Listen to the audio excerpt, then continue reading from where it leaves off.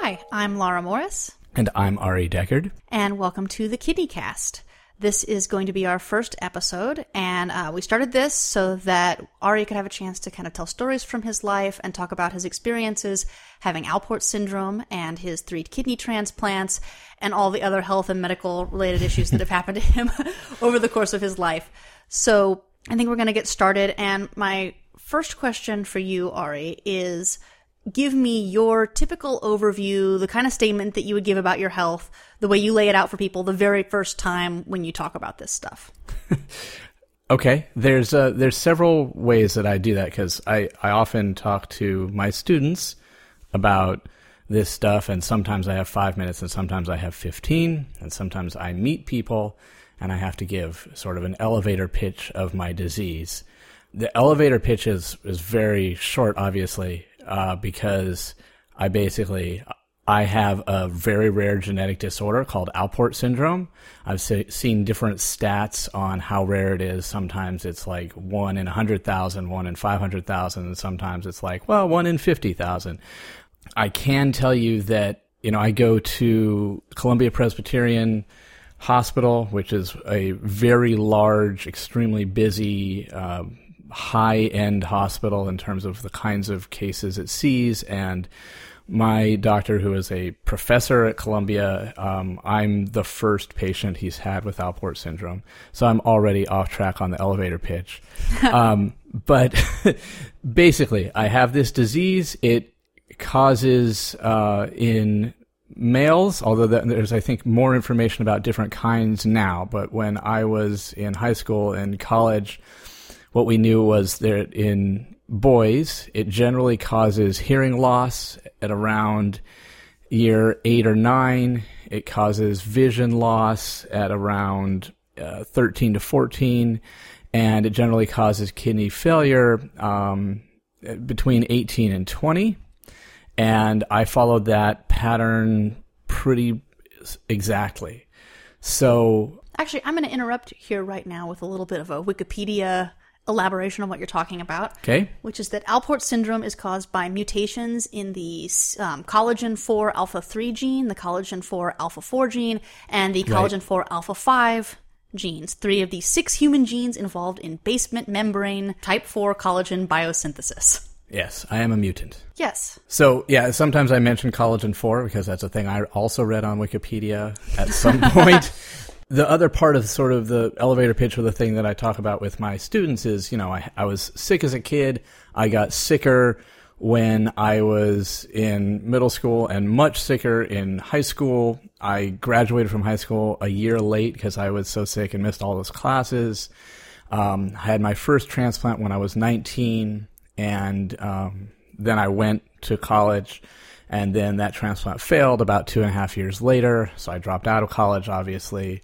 I went on dialysis for about 4.5 years, had my second transplant, went back to college, a different school this time. That then failed about 3 years later, dropped out of school, went back on dialysis for several more years, 3 or 4 more years, and then had my third transplant, and that was in 2009. Then I went back to college, finished, went to grad school, got married, and started working full-time sort of finally in my mid to late 30s. That's the really, really short version. The part that I tell my students usually has a little bit more about you can push through boundaries and persevere, because that's part of why I would tell my students about that. But yeah, that's the short version of the story that we're going to be telling over a lot of episodes, I think, here. Right, and so I should say that our goal with this podcast is, having given you now that very, very brief elevator pitch overview of Ari's condition, we'll pretty much go through episode by episode autobiographically and talk about kind of Ari's childhood with Alport Syndrome and how that developed, each of Ari's transplants, other things that happened along the way, and go into detail. Many podcasts, I think, go on and on and on. There's hundreds of episodes. Depending on the topic, they kind of have an unlimited supply of things to talk about. Right. It could very well be that this is and what we're both anticipating is that it will be a limited run kind of thing. We will get to the end. We will be done talking about your disease. But I want to make sure that we clarify, I just quoted Wikipedia about your condition. This is not a medical scientific podcast. Neither one of us is doctors. You are a music teacher. I work on AV production, writing, and social media for a online publication. So we are not qualified to give medical advice. This is more biographical. And so there probably is a lot of medical information contained within the stories you're going to tell. Sure. But memory is imperfect. By a lot, yeah. So I think that we'll probably tell these stories, go through it, and then when we get to the end date, we will just end. So the purpose of this initial podcast is to kind of give people the flavor of what we're going to do, give people a brief idea about how it's going to be, and then we will launch into, probably in the next episode, actually getting into your biography. Yeah, okay. So I realized when you're talking, I think I know the answer to this question. Okay. But I am not 100% sure. Sure. Have you ever met a person outside of your own family with Alport syndrome? No. And then I was about to say maybe. Basically, not that I know of. I have this vague memory of one time I went to the dentist. I was like 17 and like not my actual dentist, but another person was in there. And there's a few physical hallmarks of Alport syndrome. Like I said, we lose our hearing or some of our hearing around when we're 8. Also because this is sort of a more common thing just in people who have been less healthy as children. We tend to not be as tall as your average person or as big. We tend to be slighter of build because when you're sick and your body is focusing its resources on fighting that illness or just dealing with itself instead of on growing to be robust. So, many men are basically the same size and height as their fathers, and I'm almost the same height as my dad, but like I'm a little shorter, a little smaller than he is. And so anyway, I met this guy, and I think he was another dentist, or he was there, and he had seen my chart, so he wanted to come in. And I have this vague memory that he had at least some kind of kidney disease that he'd had as a child. So maybe he had Alport syndrome. I don't know. But yeah, other than my family, nobody that I know of. And I don't feel like I even know secondhand. Like I said, I am, I think, the first and probably only patient that my doctor, who has seen hundreds, if not thousands, of kidney patients in his career, has seen. And that's my current doctor. And I think that's true of past doctors as well. So, short answer, no. And I said not anyone not in your family, and we've talked about how Alport's is a genetic disorder. Right. Can you talk about sort of how Alport's manifests in your family? What's sort of the course of the disease? One of the things we'll get into later probably is how the understanding of this disease has changed radically, not just over the course of your lifetime, but even in the time that we've been married. I feel like doctors now, if we walk into an appointment room, they can see that you're here for kidney problems. They see your hearing aids and they go, Alport, which never used to be the case. And in fact, I keep saying Alports, and I feel like even the name has changed. Right, I was going to mention that. Yeah. Now, if I look it up, it says Alport Syndrome, just the guy's name who discovered it instead of the disease belonging to him. Yeah. So your family's early experiences of this were much more mysterious. So if you could talk a bit about and talk about the sort of sex-linked aspects of Alport's, and then also how it's manifested in your family. Okay, I'll do my best. Let me briefly sidetrack to the name thing, because I feel like that's sort of relevant here. I think his name was James, but I might be wrong. You're the one who has Wikipedia up. So Dr. Alport discovered this syndrome in, you've got it? So yes, Cecil A. Alport. Oh, no, it was Cecil. That's right. University of Edinburgh Medical School, 1927. That's when he discovered it? This is the disorder was first identified. So that makes this, I guess, more interesting to me while we're on this digression from the actual question you asked. So Cecil, Dr. Alport, discovers this syndrome, and he identifies it.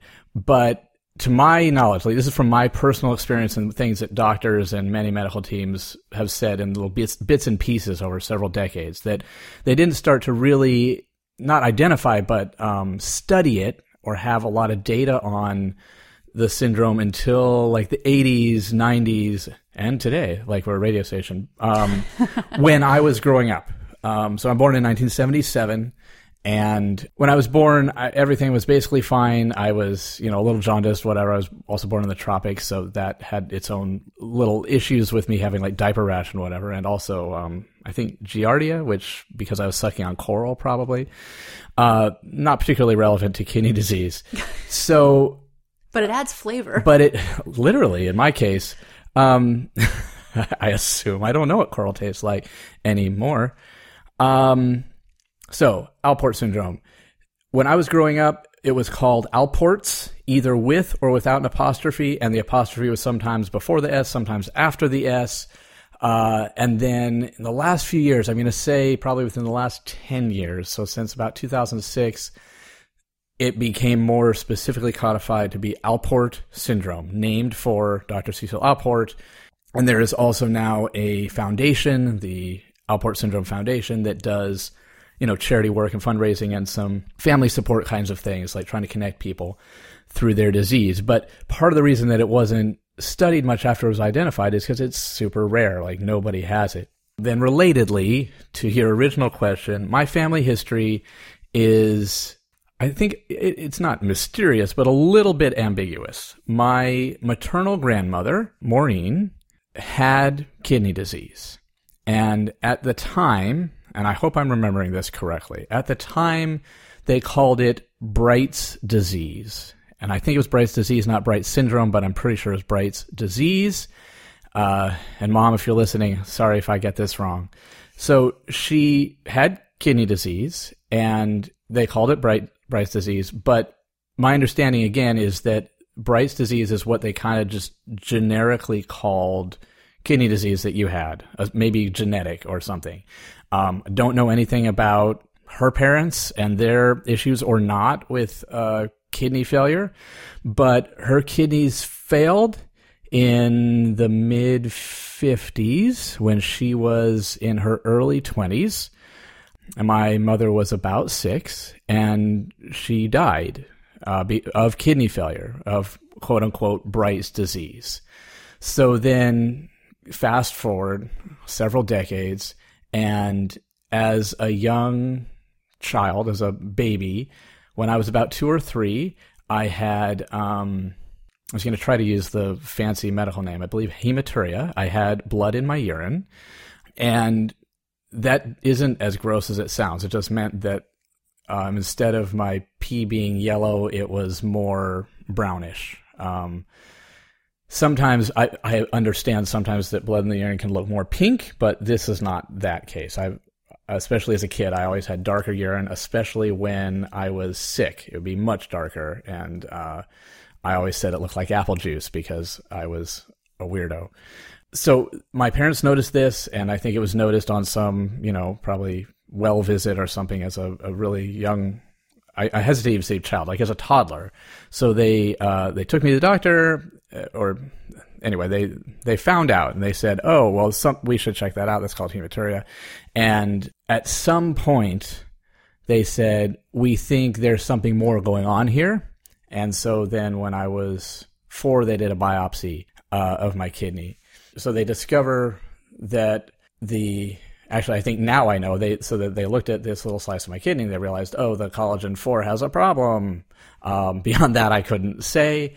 And at some point, then they say, okay, this is called Alports, because that's what they said all the time, Alports. And didn't really know a lot about it, or at least didn't tell me a lot about it, at least until I was about 19, or I guess 18, and my kidneys were really legitimately, honestly, no joke about it, clearly failing.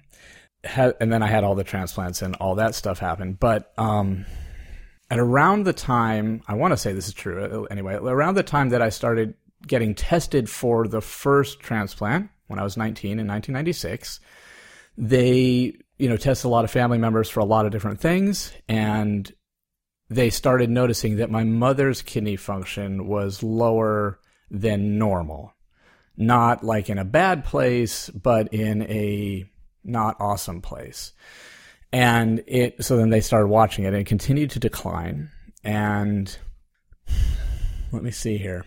About, 8 or 9 years ago, you might remember this better than I do, Her kidney function had gotten bad enough, and she'd actually been on dialysis for a number of years, that she also had a transplant. At that point, they said, oh, you also have Alport syndrome. So this brings us in a very roundabout way to the other part of the question that you asked, which is about the sex-linked stuff.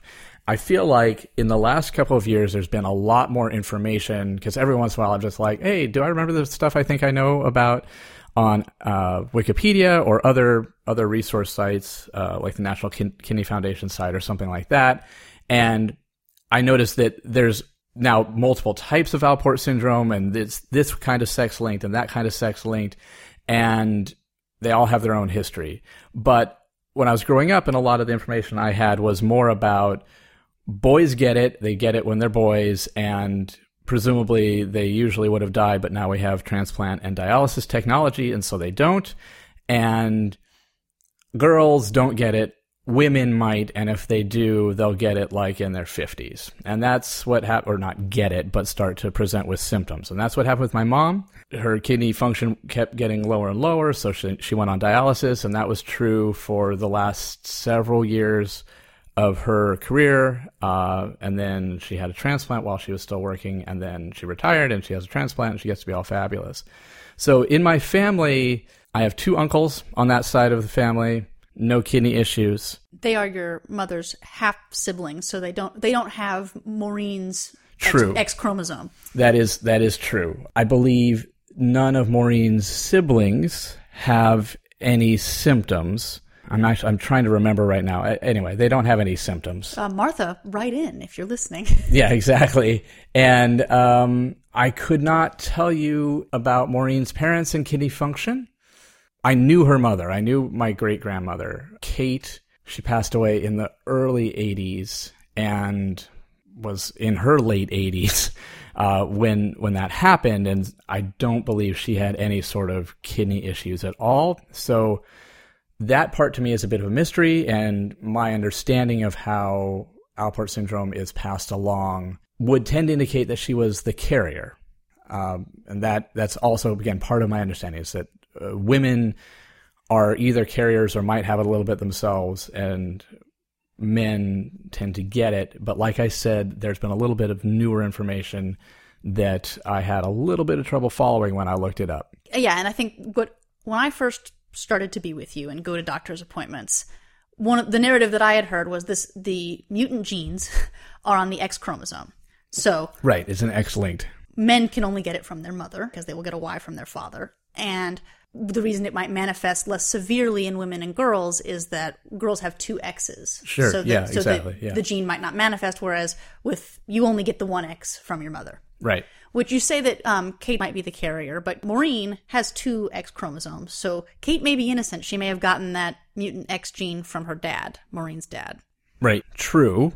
She might have. And I know very little about him because he was out of the picture, like in the family, not just whether he was alive or not, well before I was born. So that's true. I think his name was Max, and no, I don't know. I guess it could be him as well. You're right. And like I said, we're not a medical podcast, and we're giving I don't know, maybe this, maybe that about Alport syndrome. It is confusing, and sort of the different types of it. And we've been told at different times that you might have different types of it. No, you don't have the X-linked version. Oh, no, I think you do have the X-linked version. Yeah. This is sort of interesting because this is a thing in your life that is your thing. This is your mutant gene, and still some of the information about it is very opaque to you and a little bit behind kind of a confusing curtain and perhaps just not well researched enough. Yes. What's sort of interesting is like they've identified several different kinds and all of that stuff, and that's super interesting from the science end.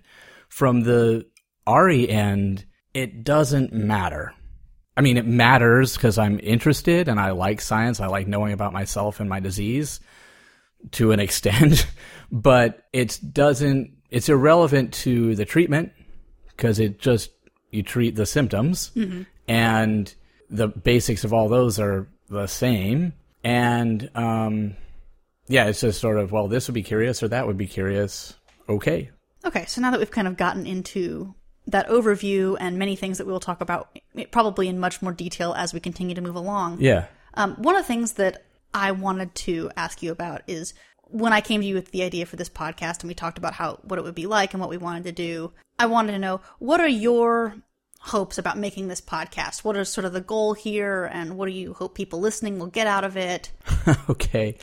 Several things, I think. One is, when you have a chronic disease, like I do, not very many people do, or chronic illness. Not a lot of people do. And it's this weird thing when you meet somebody. There are other things in this category.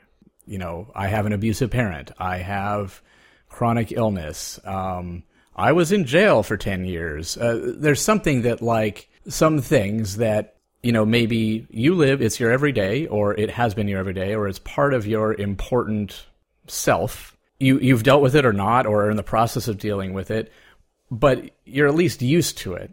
And when you meet somebody and it comes up, or sometimes it doesn't come up, it's a lot that either you're not including in whatever this relationship you are developing with this person is, or you do bring it up, and all of a sudden it's this huge thing. Like, oh my goodness, are you okay?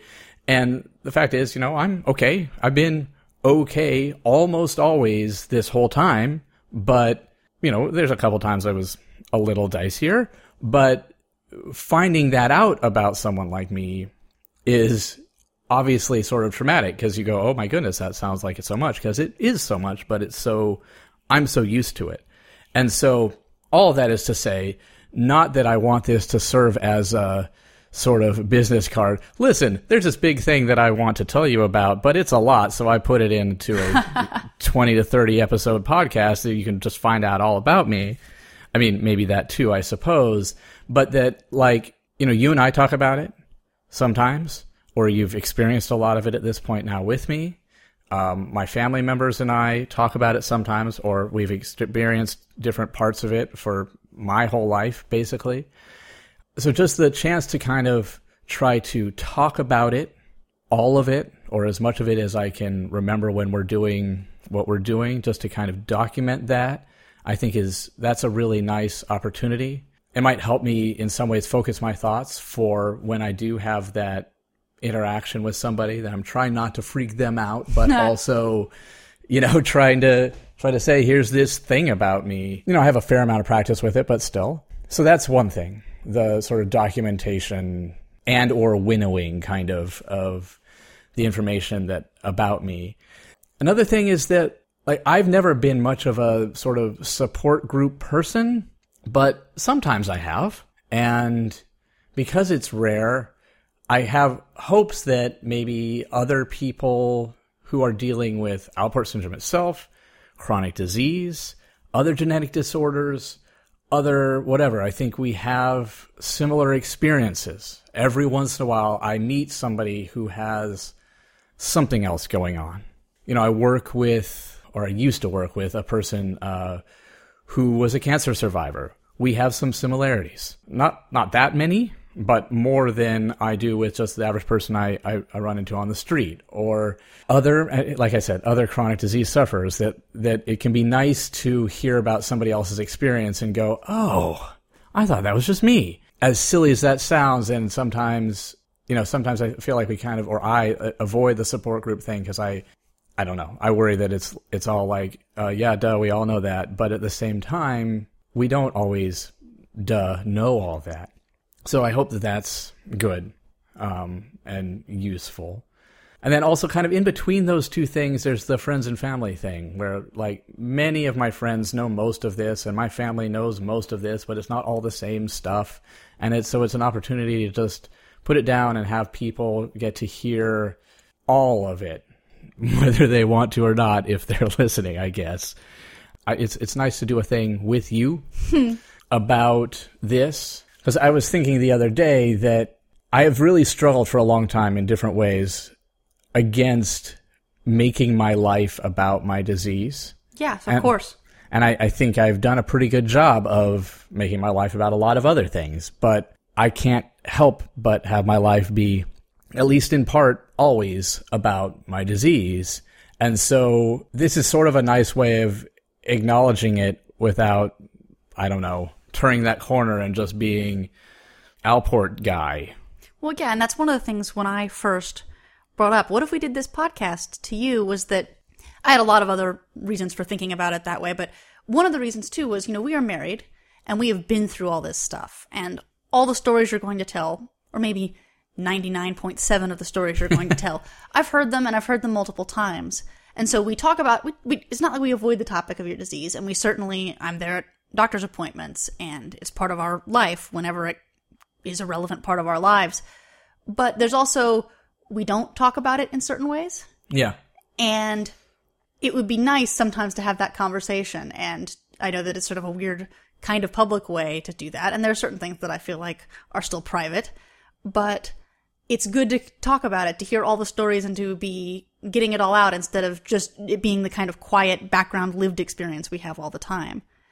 I would say that's not probably one of the most important reasons that I'd like to do this, but it is one of the things on my mind.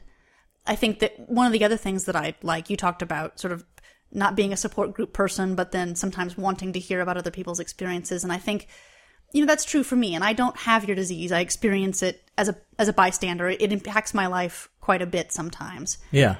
And I think sometimes, I want to read other people's stories. I want to see other people's experiences. And there's not a lot out there. This is a very niche thing. Yeah. And so it's kind of like, I found a thing so niche, I wanted to make a podcast about it so that dozens of people could listen. Right. But I think that if we could be that for somebody else, if there's somebody else who wants those kinds of stories, here's what these people lived through. It's similar to some of the things I've lived through. That could be a comfort. And I also, you are the recipient of a donor kidney. You've had 3 transplants, but one from an anonymous deceased donor. Yes. And every year on the anniversary, we do try to celebrate that, and we also kind of go on social media, Facebook, tell people they should be organ donors too, as a way to kind of honor the gift that you were given and honor the person who gave it to you. Yeah. And I think you're a really cool person, obviously. And if you can kind of be the face of someone who was saved by organ donation, people do die on organ donation lists. And if people can listen to this and think that you are the kind of cool person that they could help, and that we are the kind of family that gets helped by organ donation, if somebody decides to be an organ donor because of you, or in part because of you, I think that's a really important thing. Yeah, that would be great. And when I put together show notes for this, I will include links to the steps that you can take if you want to become an organ donor. It's really quite easy. You just get it on your driver's license and you tell your family. But I will include right. links for people if they're listening to the podcast. I will also, I think the Alport Syndrome Foundation has a pretty cool short little YouTube video about how Alport's works and how it works within families. And so I will try to link to that too, so people can kind of get maybe information that isn't just from us and kind of, I think it's like this, and rambling that, professionals put together. Sure. So I think that's sort of the goals that we both have in doing this. Yeah. And then to wrap up, I am going to ask you the last question, and I think I'd like to make this sort of a traditional thing. Some of the stories that we're going to tell are dramatic, and necessarily if we're telling the story, we're going to emphasize, I think, the peaks a lot. Yeah. But this is also a disease that you live with every day. It's been in your life since you were born, and it's been in my life since I started dating and then married you. So the last question I want to ask every time is, how's your health right now at this moment while we're recording it? What's going on? How are you feeling? Okay. Well, thanks for asking. No, I like this segment because I think that's a really good point that you make, that as I've said to a number of friends, coworkers, colleagues, people, that I'm pretty much okay until I'm not. Mm-hmm. I mean, that's the way that chronic disease works, I think, for almost everybody. Because we've learned how to manage it and deal with it and everything, and I don't need to explain the premise of your question anymore. So in thinking about this and this podcast over the last few days, one of the things I was realizing is that as I get older, and I'm not old, I turned 39 in April, and, sometimes you go, I'm going to turn 40, I'm old, but not that, but as I've gotten older, when I was in my teens and my 20s, and I had a disease. I had a very serious disease, and I was on dialysis sometimes, and sometimes I wasn't.